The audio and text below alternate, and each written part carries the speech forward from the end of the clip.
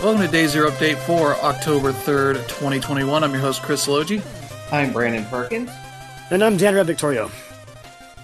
And yeah, we've got a pretty decent week here of news to talk about. Some TGS stuff, some other things that have happened, a couple of acquisitions, two companies that used to work together dealing with the idea of let's say employee harassment issues in the opposite ways. Yeah. One is actually doing a good thing, and the other is having to pay for the bullshit. Yeah.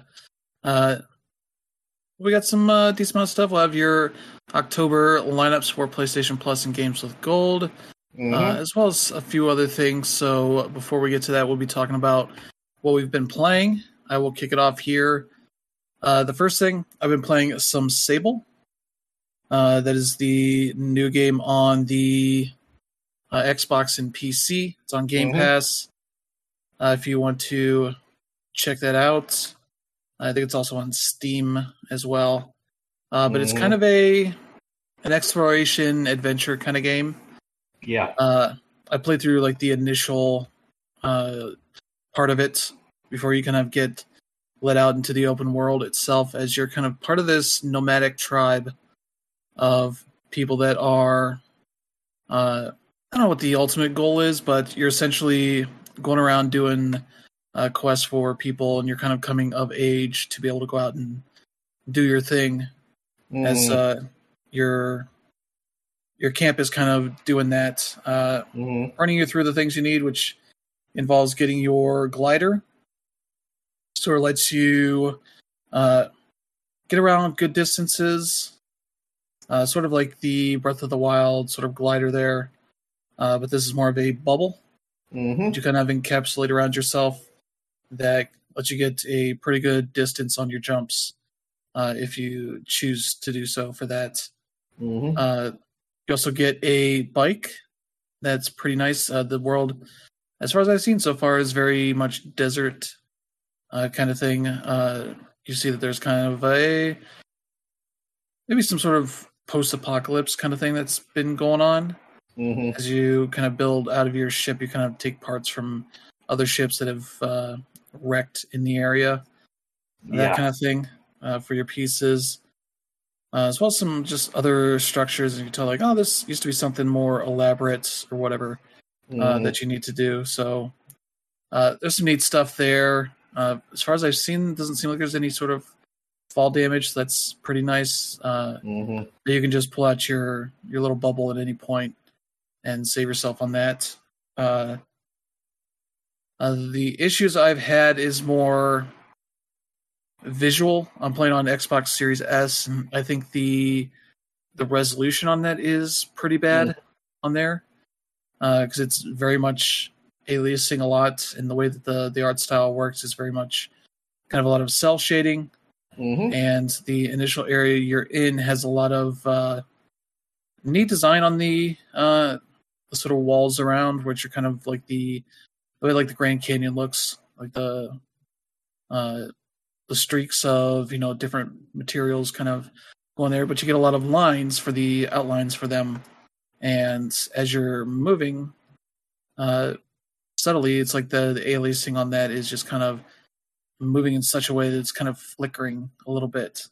It was kind of just a little bit like it was kind of starting to give me a headache. Not very fun one. So I'm thinking I'm going to end up just continuing that on PC and hoping that that's going to be a much better place for that. Even though that I just have a 1080p monitor, but I should be able to run it much better and more stably. There are a few little hiccups in terms of frame rate, but nothing too big there. The other kind of notable thing is that the animation of your character is kind of at like a half frame rate. If the game's running at 60, the character is running at like 30, kind of skipping frames almost in a way that gives it a really striking kind of style and look to it. That is pretty impressive for this game. It looks really nice. the environments kind of change in interesting ways, at least the way that they kind of colored in. Every times where the color kind of goes mute in certain areas, that kind of stuff. It kind of gives it a really kind of striking look, and I'm looking forward to getting to the bigger open world and exploring some more areas, that kind of stuff. And it seems like at least some of the music or some of the soundtrack is done by Japanese Breakfast, I think is the name here. And yeah, the song they had on that Jeff Keighley show during the summer that she did is the one that you get when you get the late title card, essentially, for the game. So looking forward to put some more time into it. Probably will just keep playing it on, or just move over to PC instead of playing it on my Xbox. So that's the unfortunate side, but look forward to put some more time into that. Let's see. I did a stream the other day for Away, the survival series, which is a neat game that is kind of like a playable nature documentary, though about a world where it seems like climate change has gotten rid of all the humans. Yep. And there are these like select islands that have life on them, and so you're kind of one of the creatures that is on there as a sugar glider. Yep. So with the controls for that, you kind of got like a jump, a pretty good jump there, as well as the ability to glide. You got some attack moves, as well as like dodge stuff. There's a couple times where you run into fights with like snakes that are conveniently just hanging out in the like doorway to another area. You kind of have to dodge out of the way when they strike at you, and when they're available for attacks, you kind of leap at them to attack, that kind of stuff. Along the way, you kind of want to, either kill smaller animals to eat to fill up your sort of health and stamina and that kind of stuff. Nothing really too simulation-y outside of that. But along the way, I've found a few like hologram audio logs that give you a little bit of glimpse into maybe the human side of what's been going on. As you see remnants of humans sort of trying to make something work here on the island. There's like a crashed helicopter, like a science lab I was in for one of them. There's like a monorail sort of thing going along, so you're kind of able to find some of these around those sort of areas. But yeah, the game has been pretty good. There are definitely some rough spots. I've found like there's a narrator that goes on talking about the sugar glider and the stuff you're doing. But in contrast to the way that most games would do it, if you run into another area where another line would trigger, would usually cut off the last one. Here they just go at the same time. So a lot of confusing bits where I'm like, wait, why is this still playing the other one? And it makes me not want to, keep moving ahead, making progress if the dude is still talking. There are also some rather tough sequences where one in particular was a sequence where you're on this tree that you've been chased up by this big-ass spider, and you need to sort of glide down under these sort of rock structures, overpass kind of thing, as you're trying to land on this log in a river that is heading towards a waterfall, and it's pretty tough to hit it. I maybe did it like one out of every 2 or 3 times. Maybe I could have done... There's a way of jumping that you can kind of lock on, holding L2 and hitting X to jump on nearby spaces to kind of make that stuff a little easier. Maybe I could have done that mid-flight, but it was kind of just a sequence is kind of very kind of chaotic in a way that did not make that stuff seem all that super doable while I was trying to manage other things. But you have to do that once, and then you land on this log, and you have to jump over to another that is going down this waterfall so that you can do it again through this other series of overpasses as you try to land on this stretch of land ahead at the end of this river kind of thing. So that was kind of a tough stretch to get right. And there was just other times. There was one where you're in this sort of big hole, and something happens and it starts filling up with water. And it took a few times to get up through it, through these platforming challenges, because it's just a couple times where you're not 100% sure where you're going.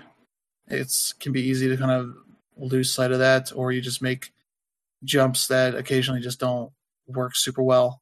That kind of stuff. So there's a lot more kind of error and trial and error kind of stuff than I was expecting. So nothing really too bad. It was just kind of some more frustration I was hoping to have with the game. But so far I've been pretty good with that. Look forward to put some more time into that as well.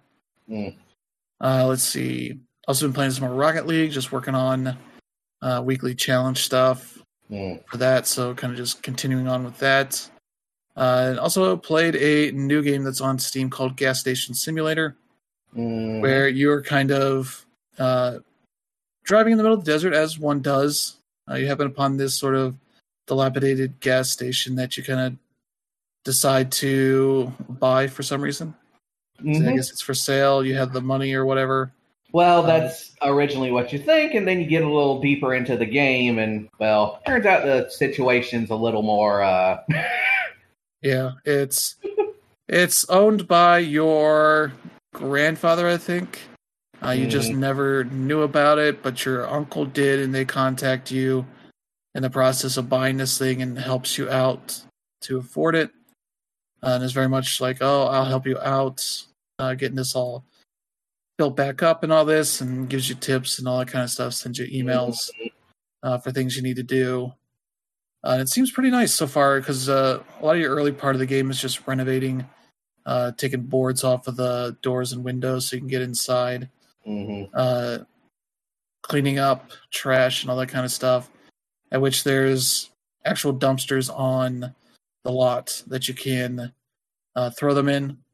And to the point it has like leaderboards for how far away you're throwing them in successfully, kind of weird stuff like that.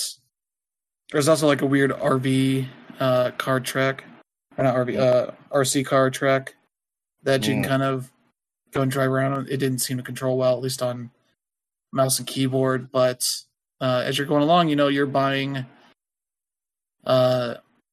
stuff to upgrade your shop with your station. You're also, you get this like Bobcat. You can go around and, dig up sand, big sand piles, try and get rid of that, dump them in another area, because I assume there's going to be like a parking lot there kind of thing. So, and along the way, if you decide to open up your gas station, have people show up, need some gas, and it's kind of an old school style gas station pump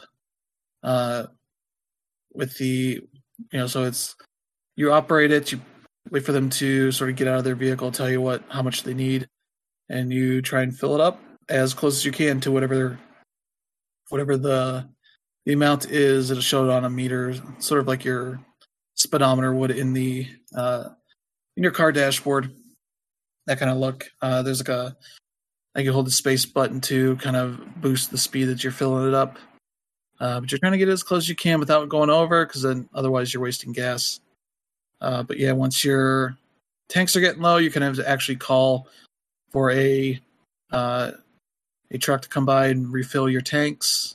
Same with trash and I assume other stuff as you get further along. And they mention that you'll even get to a point where you can hire help and figure out what to do with them, that kind of stuff. So it's a pretty nice little game. A little bit rough around the edges, but I assume they'll keep polishing it and all that. Maybe the one thing I'm not really a huge fan of so far is that there are like random events that happen, and the first one I had happen is this kid shows up and starts like spray painting what he thinks are dirty words on the side of your building if you don't like go and throw stuff at him to get him to run away, which apparently is the kid of a construction worker that's working nearby. Kind of whole weird little thing. It's like I would hope that's not a very common thing to happen, because I don't want to be fighting off, dumb kids or whatever. I just kind of want to hang out and have a gas station to run, I think. But there is a surprising number of these types of games on Steam right now, and they're all doing really high numbers, I've noticed too. Yeah, when they do things well, they're kind of just nice, chill games to kind of relax and do what you need out of them. Yeah, stuff like American and Euro Truck Simulator, Gas Station Simulator, Power Wash Simulator. It'd be nice if they didn't all just put simulator on the other name, just call themselves something more original, instead of just making it sound like these are all just boilerplate games that are put out there, with minimal work put into them and all that. I think that maybe diminishes things a little bit compared to what the quality they actually have to them. So, but that's been pretty much it for me. How about you, Brandon? Well, as for me, I finished Tales of Arise last night. And so, expect my review to be written and finished hopefully before the end of the week. But yeah, I got a lot of thoughts because that game is amazing in ways that I did not expect a JRPG to do.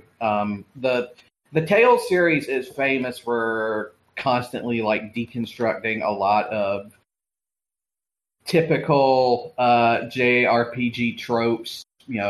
Like Tales of Vesperia was very much about player-centric morality. Tales of Symphonia was about the concept of divine prophecy and a bunch of other stuff. And really, those games by themselves, they're good, and they really very well deconstruct all of those things, but it's still sort of in the context of an overall JRPG story. What Tales of Arise does is it takes its sort of central tenet of oppression and revolution, and it goes way more in depth into the subject than really any game of this caliber has ever done in the past. It talks about not just obviously there's the whole ragtag bunch of rebels that fight against the evil empire and everything, but then it goes into all these different ways how a society that a totalitarian sort of might makes right society that you're fighting against, how it operates, how it's actually, in spite of all of its proclivities, is extremely inefficient and ineffective. And then it shows how some leaders will actually try to treat the symptom rather than the underlying cause. And then it goes into stuff okay, the revolution is over, now what are you going to do? Because you got to build a better society on top of the ashes. And it even goes into stuff like decolonization and shit. And yeah, this game goes way deeper in all those topics than really any JRPG has ever done. It also doesn't help that the game is genuinely a lot of fun and looks amazing. But on top of that, I also finished Chapter 2 of Deltarune, which that one was a lot of fun. Obviously, I mean, it's a Toby Fox joint, so you kind of know what you're getting into.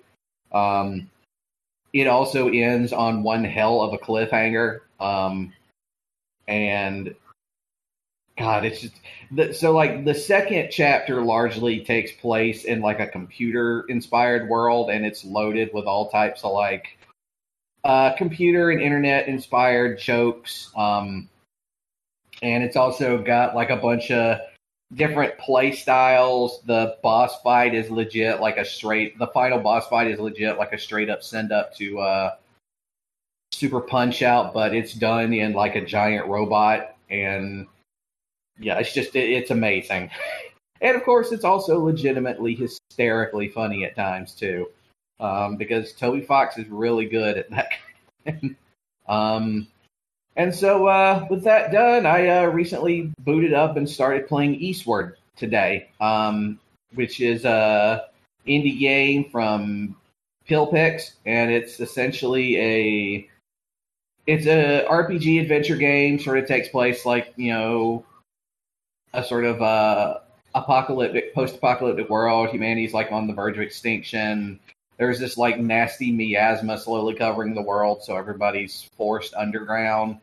And eventually what happens is the guy that you're playing comes across this young girl who was asleep inside of it's like a research facility. And he decided to break out of the underground shelter and, go eastward, because you can't go westward because that's where the miasma is. So far it's really good. The graphics in particular are amazing looking. But I haven't really gotten that far in it to really talk about it that much. But other than that, that's pretty much what I've been doing. So, Dan Red, what about you? Yeah, it's been a while since I've been on the show, since I've been doing a lot of travel and stuff. Yep. I was able to roll credits on WarioWare. That was pretty interesting. I know I've talked about it a few shows back with the demo. But yeah, WarioWare is really, really nicely polished. I enjoyed like most to all the games in there, and there were only a few times where I didn't like them, and the only reason why I didn't like them is because it wasn't really obvious like what you were supposed to do in the game. And yeah, I also played a little bit of it on multiplayer, and it was totally a lot of fun.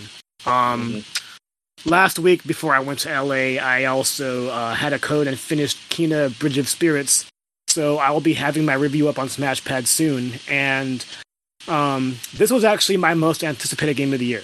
And that being said, as hyped as I was for it, it was also like one of the most frustrating games of the year. Primarily because of its difficulty. The game was first shown during the PlayStation 5 reveal event last year. And I don't even have to say the game is beautiful. You just look at it and you're like, wow, this is totally something else. The folks over at Ember Labs, before this, were primarily known for this viral video on YouTube that pretty much was the beginning of The Legend of Zelda Majora's Mask. Like, when you enter the clock tower, and everything from the music to the animation was absolutely top notch, and all of that is a big part of Kena. And what's frustrating about the game is that it kind of feels like a PS2, PS3 game caught in next gen.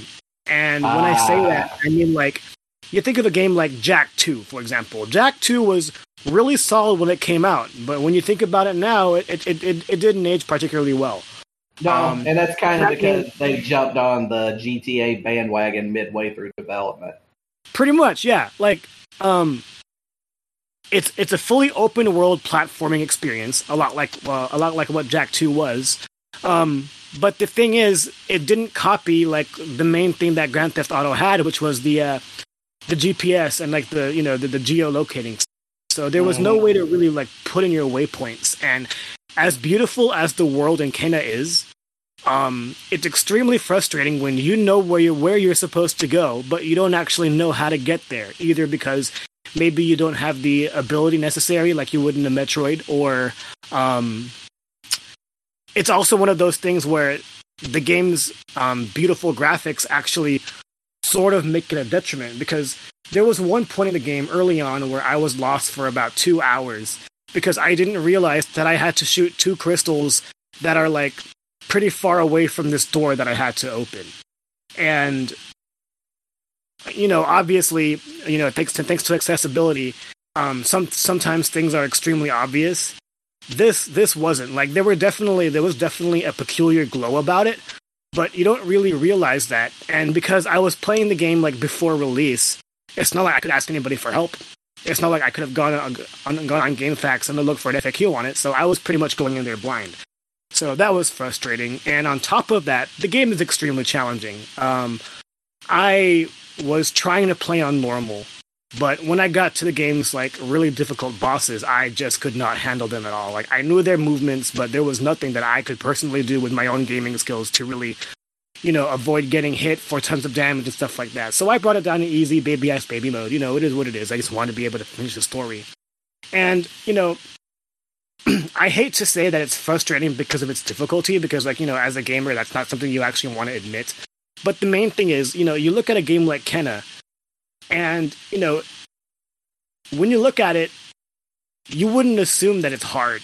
You would think that this is a game for kids, especially since she interacts with a lot of, like, kid spirits in the forest. And I'm like, if I was a 4-year-old kid, there is no way I'm going to beat this game.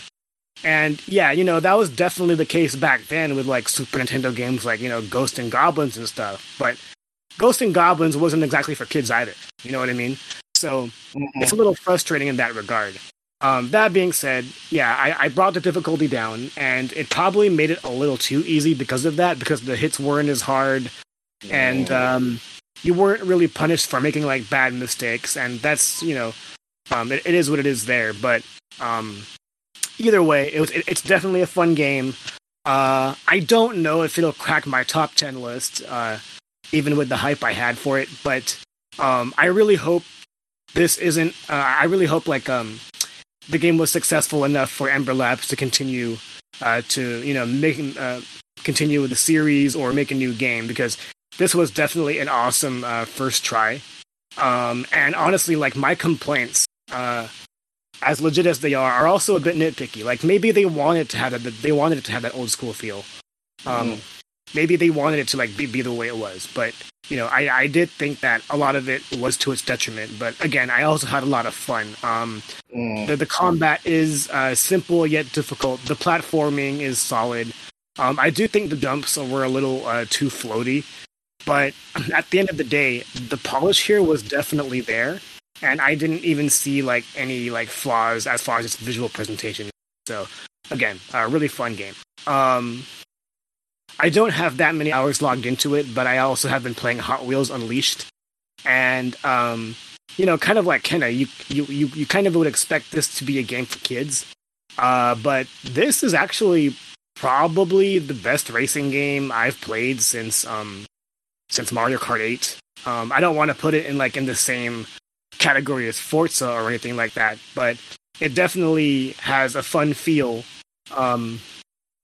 It doesn't have the realistic physics, if you will, as the Hot Wheels DLC from was that Forza Horizon 3 or 4? I don't remember which one it was, but it is similar in that regard. But I also kind of think about this like a combination between Mod Nation Racers and Diddy Kong Racing, just because the course design is actually really well done. You have zippers here and there, and it's similar to Mod Nation Racing as far as being able to want to get every cart or car available. Hot Wheels are a very collectible item. That's where the loot boxes come in.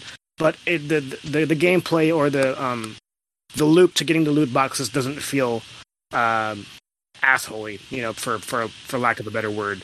So yeah, Hot Wheels Unleashed is definitely one of the big surprises of the year. And then shortly before my trip, I also got a code for Astria Ascending.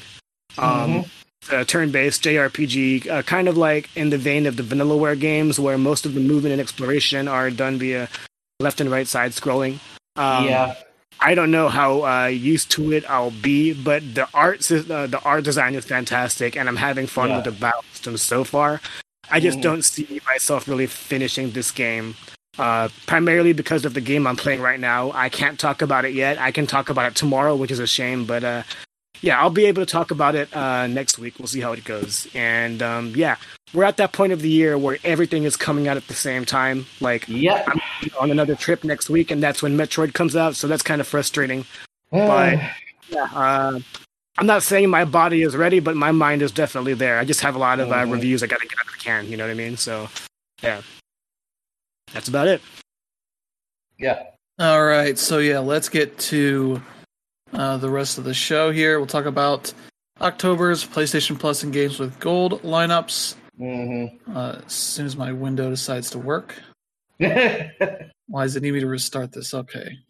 All right. For PlayStation Plus, we have 3 new games here. This is taking forever to load. The PS5 game for the month is Hell Let Loose, which I believe is sort of a multiplayer first-person shooter. Yep. That is I guess on the more realistic side. Mm-hmm. It's kind of if you're familiar with Red Orchestra, it's kind of like that. Yeah. I'm looking at the Steam page here. Yeah, you're fighting in the most iconic battles of the Western Front. Mm-hmm. Carentan, Omaha Beach, and Foy, and more. Yep. Yeah, new scale. So you're kind of trying to, let's see, limbering tanks, crucial supply chains, fueling the front lines. You're a cog in the machine of colossal combined arms warfare. Mm-hmm. Yeah, 9 maps, 50 versus 50 multiplayer. So kind of one of the biggest shooters we've seen in a while since maybe Mag. Has all the different classes: officer, scout, machine gunner, medic, engineer, tank, commander, and others as well. So looks pretty neat.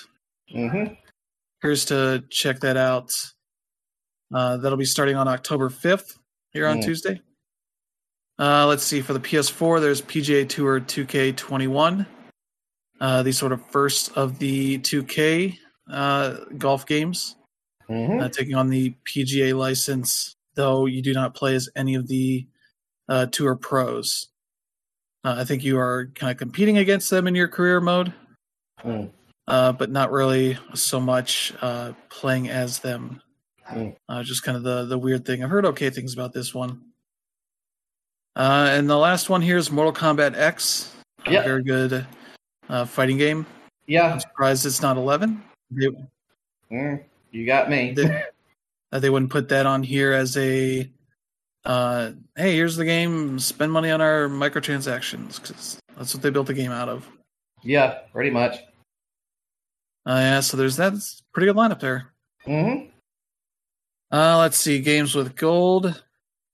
Let's see, starting on October 1st, there's Arrow, which is kind of a rhythm racing game to it. Yeah, I've seen this one around for a bit. Where's the description here? Speed through stunning stylized environments, tracing ribbons of light, releasing the energy in the music. Yeah, battling strange enemies and fighting epic boss battles. Driven by an incredible licensed soundtrack. Independent micro studio Mad Fellows is the one that made the game. Music from from groups like Noisia, Lux Pavilion, KDB, Prototypes, Neo Signal, and more. So if you're into rhythm games, that might be one to check out. October 16th, there is Hover, which is a game that is very much influenced by Jet Set Radio, Grind Radio. Oh, yeah. But more of a bigger environment. The bit I've seen of this game a while back kind of made it seem like a very big city. There's multiplayer as part of this, like online multiplayer, so maybe a bit more like MMO-ish kind of look to it. But yeah, it seems neat for what it is. Let's see, for the older games, there is on October 1st, Castlevania Harmony of Despair. That is the multiplayer Castlevania game that came out for XBLA and PSN. I don't remember liking that one too much because it's a lot more loot based and all that, but not necessarily like a continuous thing. Like it's a little bit of like Monster Hunter to it, where you're kind of taking on these areas for a run, trying to get the best stuff out of it, that kind of stuff. So you can play up with up to 6 people. But yeah, there's that. And the last one here, starting October 16th, is Resident Evil Code Veronica X. Yep. It's one of the kind of black sheep of the RE series in terms of one that doesn't really get too much attention. Well, that's because the original release was on the Dreamcast, and yeah, we know how that went. Yeah, and it is a game that is very much like a better looking game in the vein of the original games, but maybe isn't one that does too much gameplay wise to improve things. And then, Resident Evil 4 came out a few years later and really changed things up. So yeah, that's Code Veronica X. Also be coming out, so pretty decent month there. Yep. Let's see. Game Pass got a couple of surprise editions. Yep. There is Marvel's Avengers. Is available now. Mm-hmm. I assume it's off of PlayStation Now at this point. Mm-hmm. So yeah, you can check that out. I think it's crossplay between Xbox and the PC Game Pass versions. For that, so there's kind of a new version on the Game Pass store on PC. Mm-hmm. But yeah, you can check that out and not have to put down any money on it. And luckily, none of the campaign stuff they've added is paid either, so you can check out the new Black Panther expansion and see some of that new stuff there. And the other one that got added in the midst of TGS going on is Scarlet Nexus. Yep. So you can check that out. I just started downloading it earlier today. Yeah. That is, they announced a new update here. Adds more challenges to the game. Mm-hmm. Let's see, additional plugins in the shop, new dialogue, as well, and a Bond enhancement pack 1, as Bandai Namco games want to do, is add more DLC of weird tiny things that aren't probably not worth it. Unless you're super into the game. Yeah. Yeah, Scarlet Nexus is a game that I don't know, for some reason people thought would hit Game Pass right away. And obviously, but I do think it'll benefit from this. It's not a live product, so I don't really see much of that DLC meaning much, but it's a really good game. Worth beating twice the same way, Nier Automata you want to beat 3 times, but yeah, it has that going for it. It's really a sleeper hit. Yeah. And yeah, let's get to this next bit of news. This is also part of TGS news. They finally gave a date for Stranger of Paradise Final Fantasy Origin, March 18th, 2022, and released a new trial that you can check out that is also time limited like the original. Up until I think October 11th here. Available now, and I've seen a few videos of some interesting scenes from it that make it seem like a game that people are going to play to shit on. There's one scene where this one character's just talking about some philosophical thing, and then the main character, I guess his name is Jack, is basically like bullshit. And walks away, turns on his phone, and starts blasting music from it. Like, what the fuck did I just see? Yeah, I mean, for what it's worth, I don't even hate the new footage. Obviously, when the demo came out during E3, not a whole lot of people got a chance to play it. I know I didn't, but the people that did play it liked it. So this is a game that I'm definitely going to have my eye on. I wouldn't say I'm looking forward to it, but yeah, I'll definitely try to fit in the demo if there's time. I don't know about this release date, though. I mean, 6 months, you release a demo. I don't know if they're even going to try to collect feedback off that if they actually try to intend on hitting this date. I mean, you look at the Nintendo Direct last week when they talked about what changes they made to Triangle Strategy. And, that makes sense. You can actually take that to heart. With this, I have no idea what's going on. Yeah, they do have a survey going on alongside this, so people can submit their grievances and whatnot for it. I don't know how much is actually going to change on the writing front, but any gameplay things I think they can definitely make work if it's a thing that people are have actual legit criticism for. So we'll see. I think that goes an extra week after the demo availability ends. So there's that. Yeah. Let's see. Next up here, Battlefield 2042 has an open beta coming up, and they finally confirmed dates for it. If you are a part of EA Play or Game Pass Ultimate, you can start playing it on October 6th to the 7th. And if you are not part of any of those services, you can check it out October 8th through the 9th. So a good 4-day stretch there, people being able to play the beta there, the open beta, Mm. and hopefully make sure their servers are doing okay for that launch. Definitely been an issue in the past for them, so there's that. Looking forward to that in a couple of days here to see what this whole game plays like. Mm. Yeah, I want to see how it's going to differentiate itself from the last Battlefield game. Yeah. Well, let's get to a interesting game coming out pretty soon. Disco Elysium: The Final Cut. Mm-hmm. We knew it was coming to Switch here on October 12th.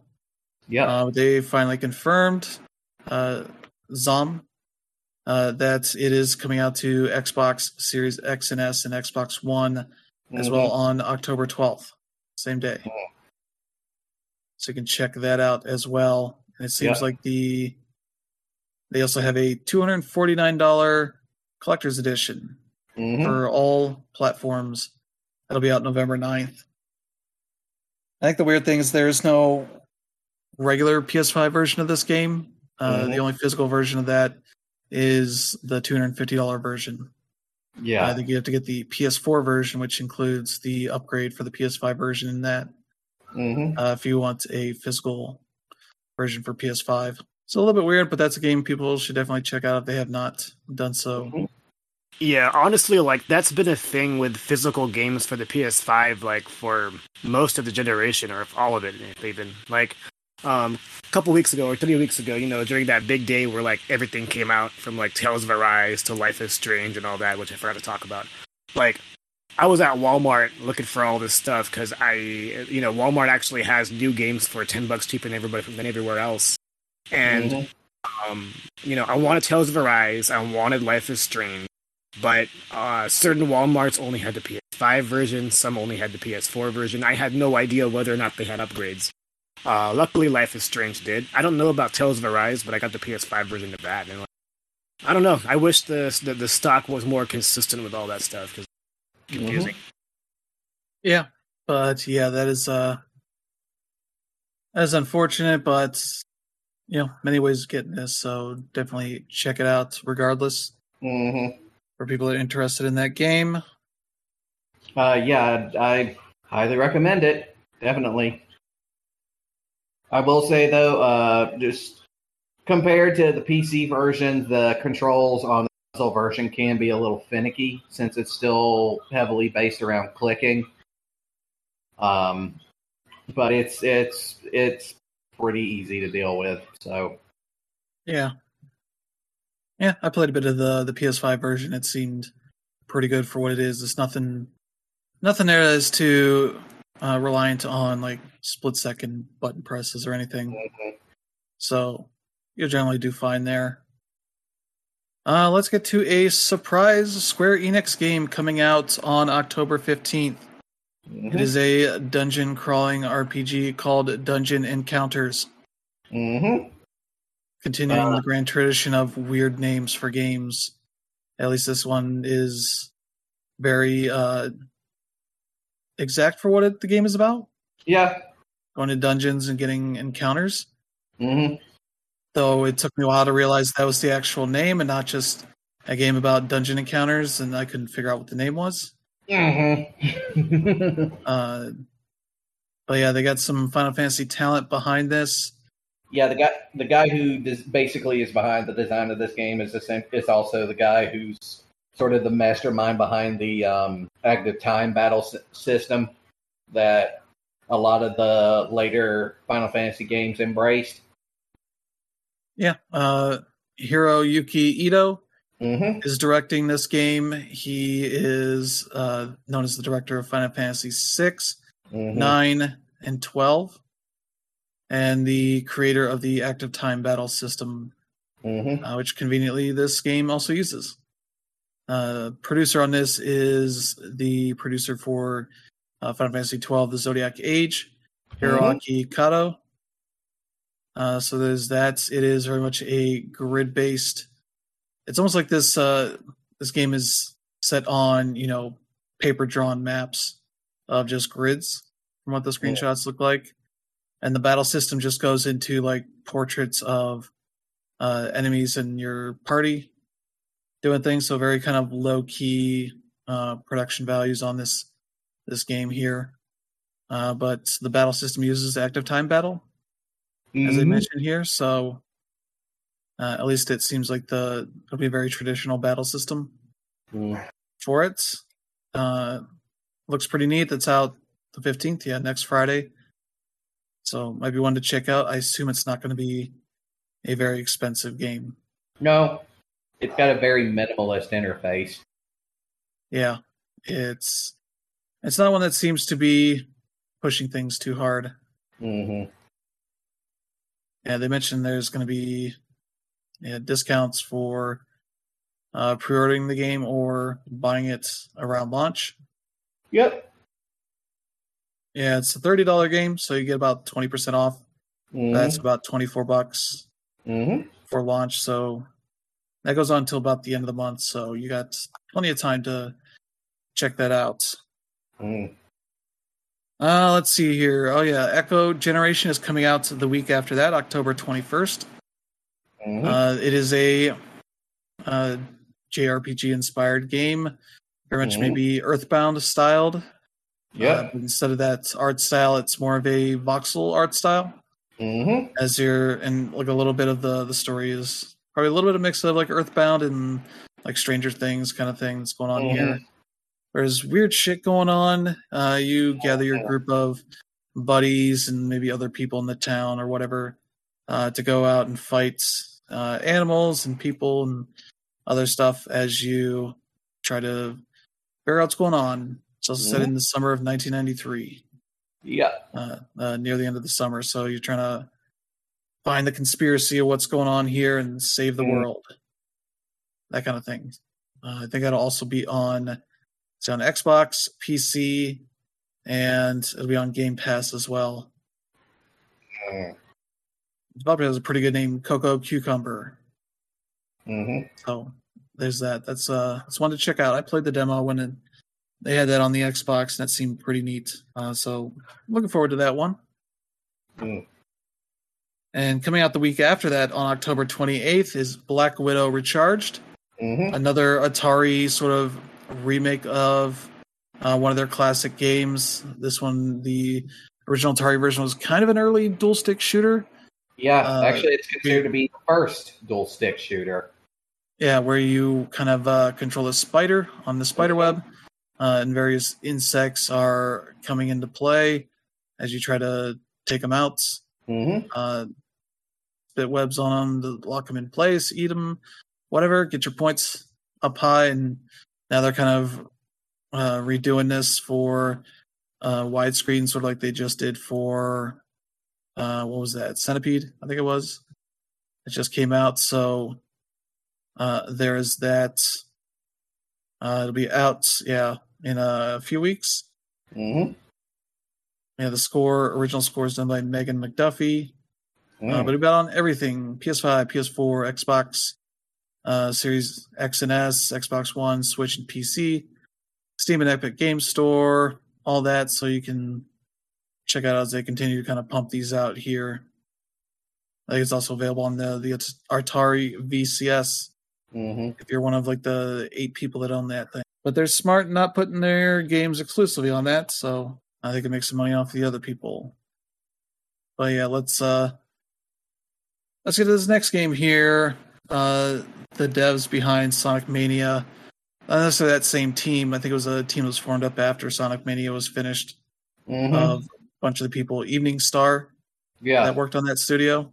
Christian Whitehead is the creative director on their next game, which they're teasing slowly as like a 3D platformer, original property, not based on anything classic wise. Seems like not great news that Sega didn't swoop and get them on a deal to make another Sonic game.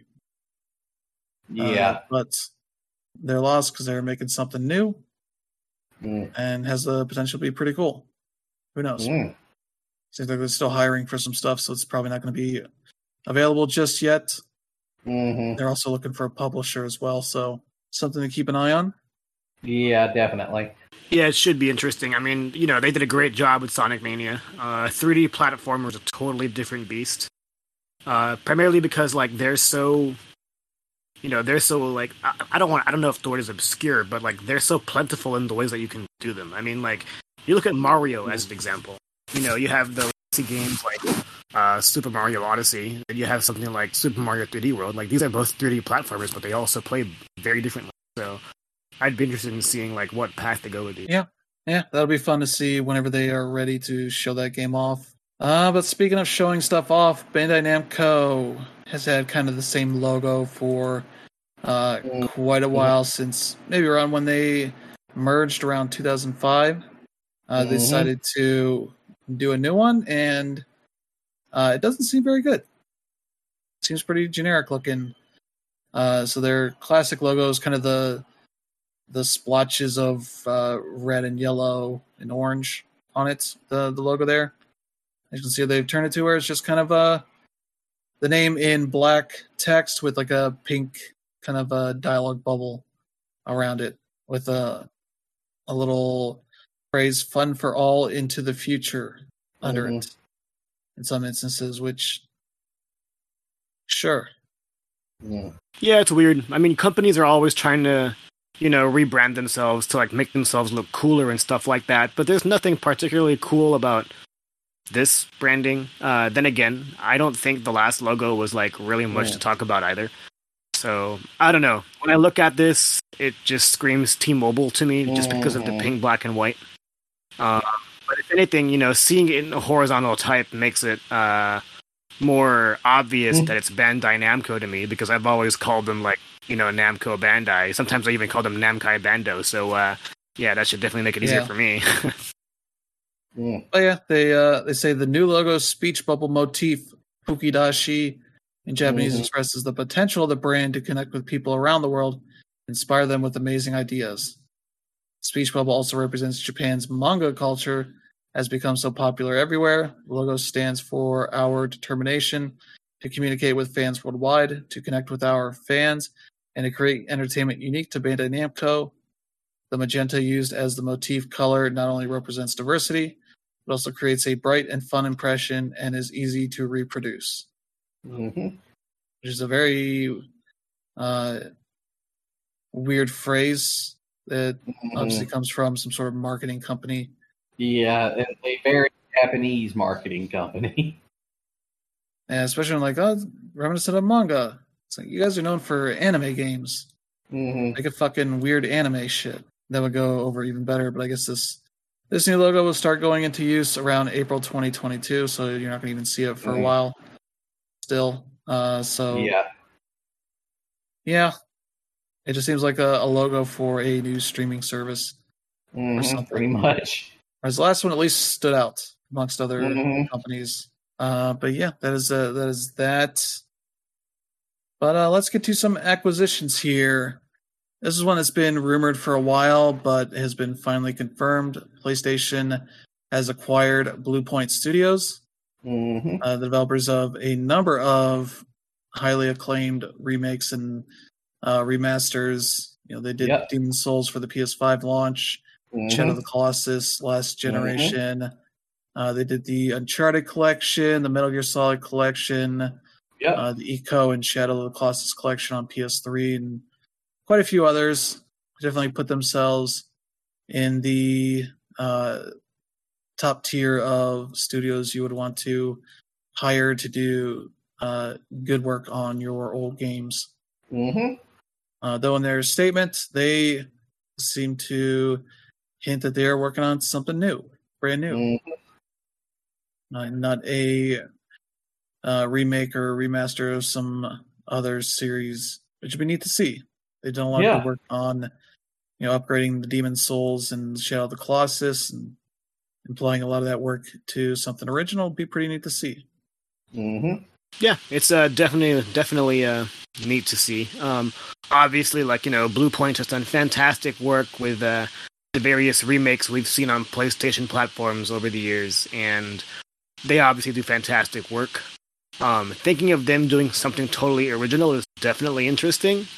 And, considering the track record, I definitely, look forward to what's next. But, I'm not going to go ahead and guess like what's coming, but I'm definitely looking Yeah, forward I'm to. sure the next game's gonna feature a guy trying to be the bad person. Mm-hmm. I don't know. We'll see. We'll see when they're ready to show something. Yeah. I assume they've probably been starting work on that for a while. Mm-hmm. But yeah, let's get to the other acquisition. That was kind of the surprise. Netflix acquired Night School Studio, makers of Oxenfree and Afterparty. Yep. Who are still continuing to work on Oxenfree 2, Lost Signals. They said nothing's changing on that front. I assume that part of this is that they're going to work on probably some of the games related to Netflix properties. Yep. Be one of those studios, as well as probably adapting maybe Oxenfree or Afterparty into a Netflix series kind of thing. Well, they definitely got a bunch of stuff to choose from, so yeah. Yeah. Yeah, I don't really care much about the Oxenfree developers as like, I mean, I didn't really care for the games, so I wouldn't say this really moves the needle for me. But considering Netflix is trying to make their foray into gaming, this seems like a necessary move. I also wouldn't say this moves the needle as far as like, you know, what we can see here. But it's interesting in the sense that we know that they're good at making a certain kind of game. I just don't know whether this is the audience that Netflix really wants to hit. But again, it seems all experimental. We don't really know what Netflix is trying to do. So I guess look forward to it. Yeah. We'll see. Yeah. Seems like for the time being, they're just helping them finish up Oxenfree 2. For whenever that is supposed to be out. I forget what that is. But yeah, that is that news. Let's see. Let's get to the next bit here of studios dealing with harassment and the policies to help shield it and whatnot. Bungie has announced that they are getting rid of mandatory arbitration clauses from their developer contracts. Good. Which is a very good move. As they say here, we will be eliminating the mandatory arbitration clause in all our employee agreements, given the growing concern that arbitration may not be the fairest way to resolve employment complaints. They had a big blog post about all the various things they're doing right now to kind of foster a more diverse and inclusive workplace. Yeah. Some of those include hiring a chief people officer, director of diversity and inclusion, reviewing the recruitment and application process for bias, and adding a third-party anonymous reporting tool through which employees can voice concerns. So sort of taking a good step forward to getting rid of things that tend to often scare people into not speaking up. Exactly. When issues arise. As that like forced mandatory arbitration thing has been put into almost every sort of clause to protect corporations. Over any way that people could try to get some sort of fair response out of companies. And it's especially not great for employment contracts. So yeah, that is the nice thing that's happening this week. Yeah. Now on to the shit that's happening. Yeah, there's Activision Blizzard, who has settled with the EEOC, the Equal Employment Opportunity Commission. Yeah. That I don't think it was really all that public that was even a lawsuit and investigation that's going on. But we found out that they have at least had a preliminary agreement on a settlement for $18 million, which is a pittance, but it's one of several that are going on right now. So this one creates an $18 million fund to compensate and make amends to eligible claimants. In the past, for former employees, I believe, but I think it only lasts or counts from 2016 to now. So it's not exactly a large group of people that would be able to make claims on this stuff. Let's see, any amounts not used for claimants will be divided between charities that advance women in the video game industry or promote awareness around harassment and gender equality issues, as well as company diversity, equity, and inclusion initiatives as approved by the EEOC, and the agreement is subject to court approval still. Yeah, Bobby Kotick put out his own statement trying to say there's no place anywhere at our company for discrimination, harassment, or unequal treatment of any kind. I'm grateful to the employees who bravely shared their experiences. I am sorry that anyone had to experience inappropriate conduct, and I remain unwavering in my commitment to make Activision Blizzard one of the world's most inclusive, respected, and respectful workplaces. Yeah, that's a load of bullshit, and we know it. Especially because this fund is barely over 10% of the bonuses he's received for, or he will be receiving for this year. That is an amount of money that doesn't really move the needle at all for anything. Doesn't show anything, but I don't know if the EEOC lawsuit was really seeking a huge amount of money for a fund like that, compared to what the one directly from employees as well as the SEC would be. So who knows? But that's at least a somewhat good thing that's happening. Mm-hmm.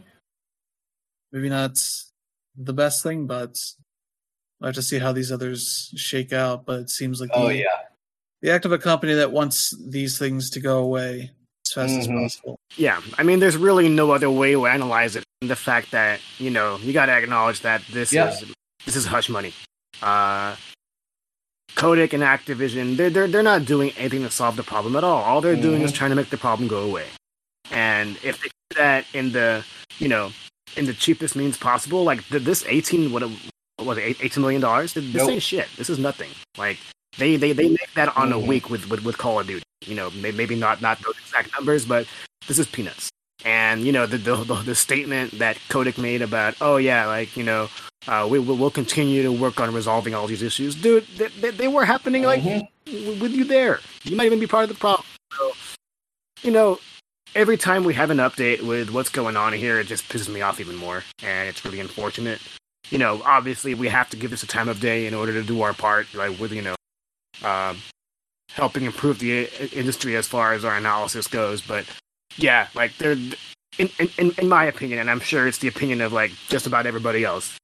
You're really not going to see any movement here unless Kotick himself quits. Yeah, so that is the Activision Blizzard news for the week. Mm-hmm. Not much, but something at least that is happening. Mm-hmm.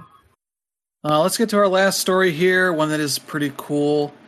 There is I think it's a group called Dagger System, Dager System, that has created a website called Accessible Games Database. Yep. That's the URL as well. So, not the most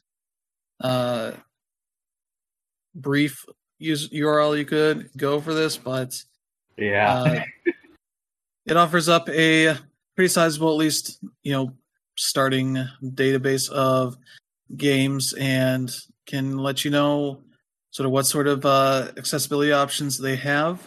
Clicking on Anthem here mentions things like internet connection required, multiplayer only. Well, that's not technically true, but it has tutorials, interactive tutorials, text as well.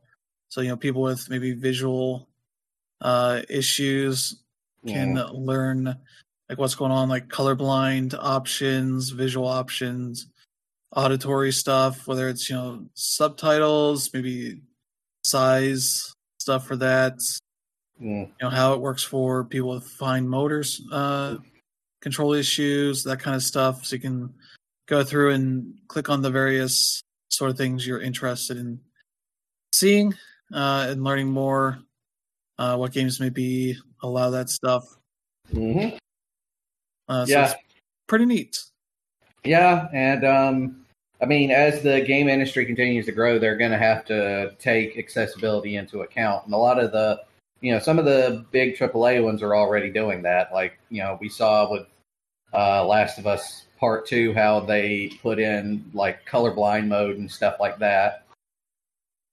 Yeah, but that is something worth checking out and seeing if there are things about accessibility in games, and they have a pretty wide range of what those are, whether it's like the ability to save anywhere or requiring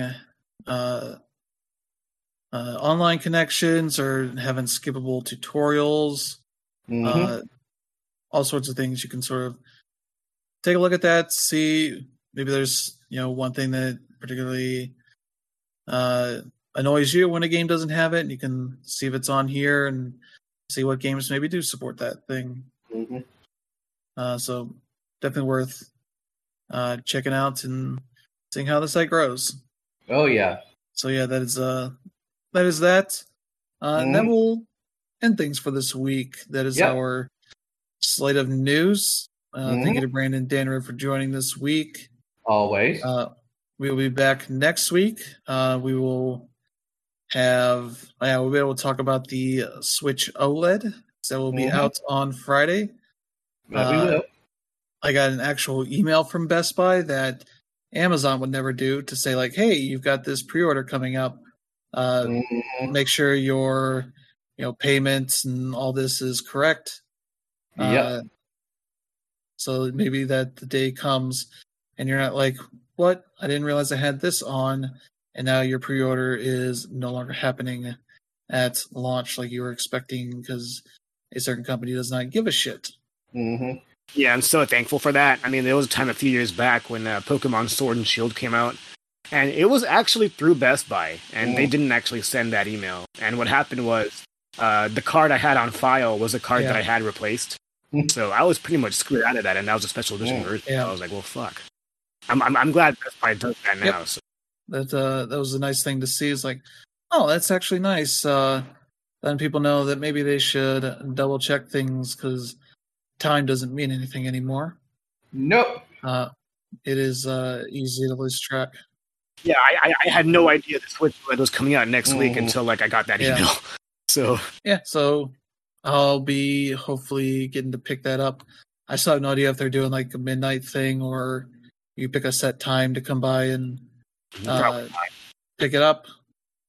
But I'm off that weekend, so I can do either one. I just have to make sure I wake up on time. I would love if they did a midnight thing because I'm going to Cincinnati on Friday morning at 6 a.m., so I can't actually go to Walmart. I did that for the Switch launch, which was in March in Ohio, where it started snowing and was below freezing. So I was like, oh, I'm not going to get there an hour early because fuck standing in line for that. I got there like 10 minutes early, got in line, and was not far behind of anybody else. Went through all their weird setup for lines for like people that had different things. They were pretty well prepared to have amiibos and controllers and games and all that stuff. Pretty well accessible.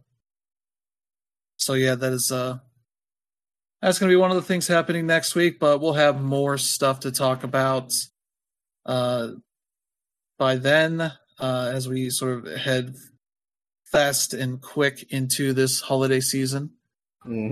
Halloween is not too far from here, and I've already seen Christmas stuff up for sale. I saw that in September, so that's the hellhole that we live in now. It's hard to tell what time of year it is because you get 3 months worth of holidays on sale at the same time in the store. So, but hey, that's how it goes. But thank you everybody for listening. If you enjoy the show, feel free to let your friends and family know, as well as your enemies, because they may not like you like we do, but we may like them, and that's a win either way. We can both maybe bond over the show, and come to be I don't know, friends like Goku and Vegeta. Or you can continue to just hate each other, but we get 2 new listeners. So But yeah, thank you everybody. We will be back next time. Have a good one, and we'll see you guys again later.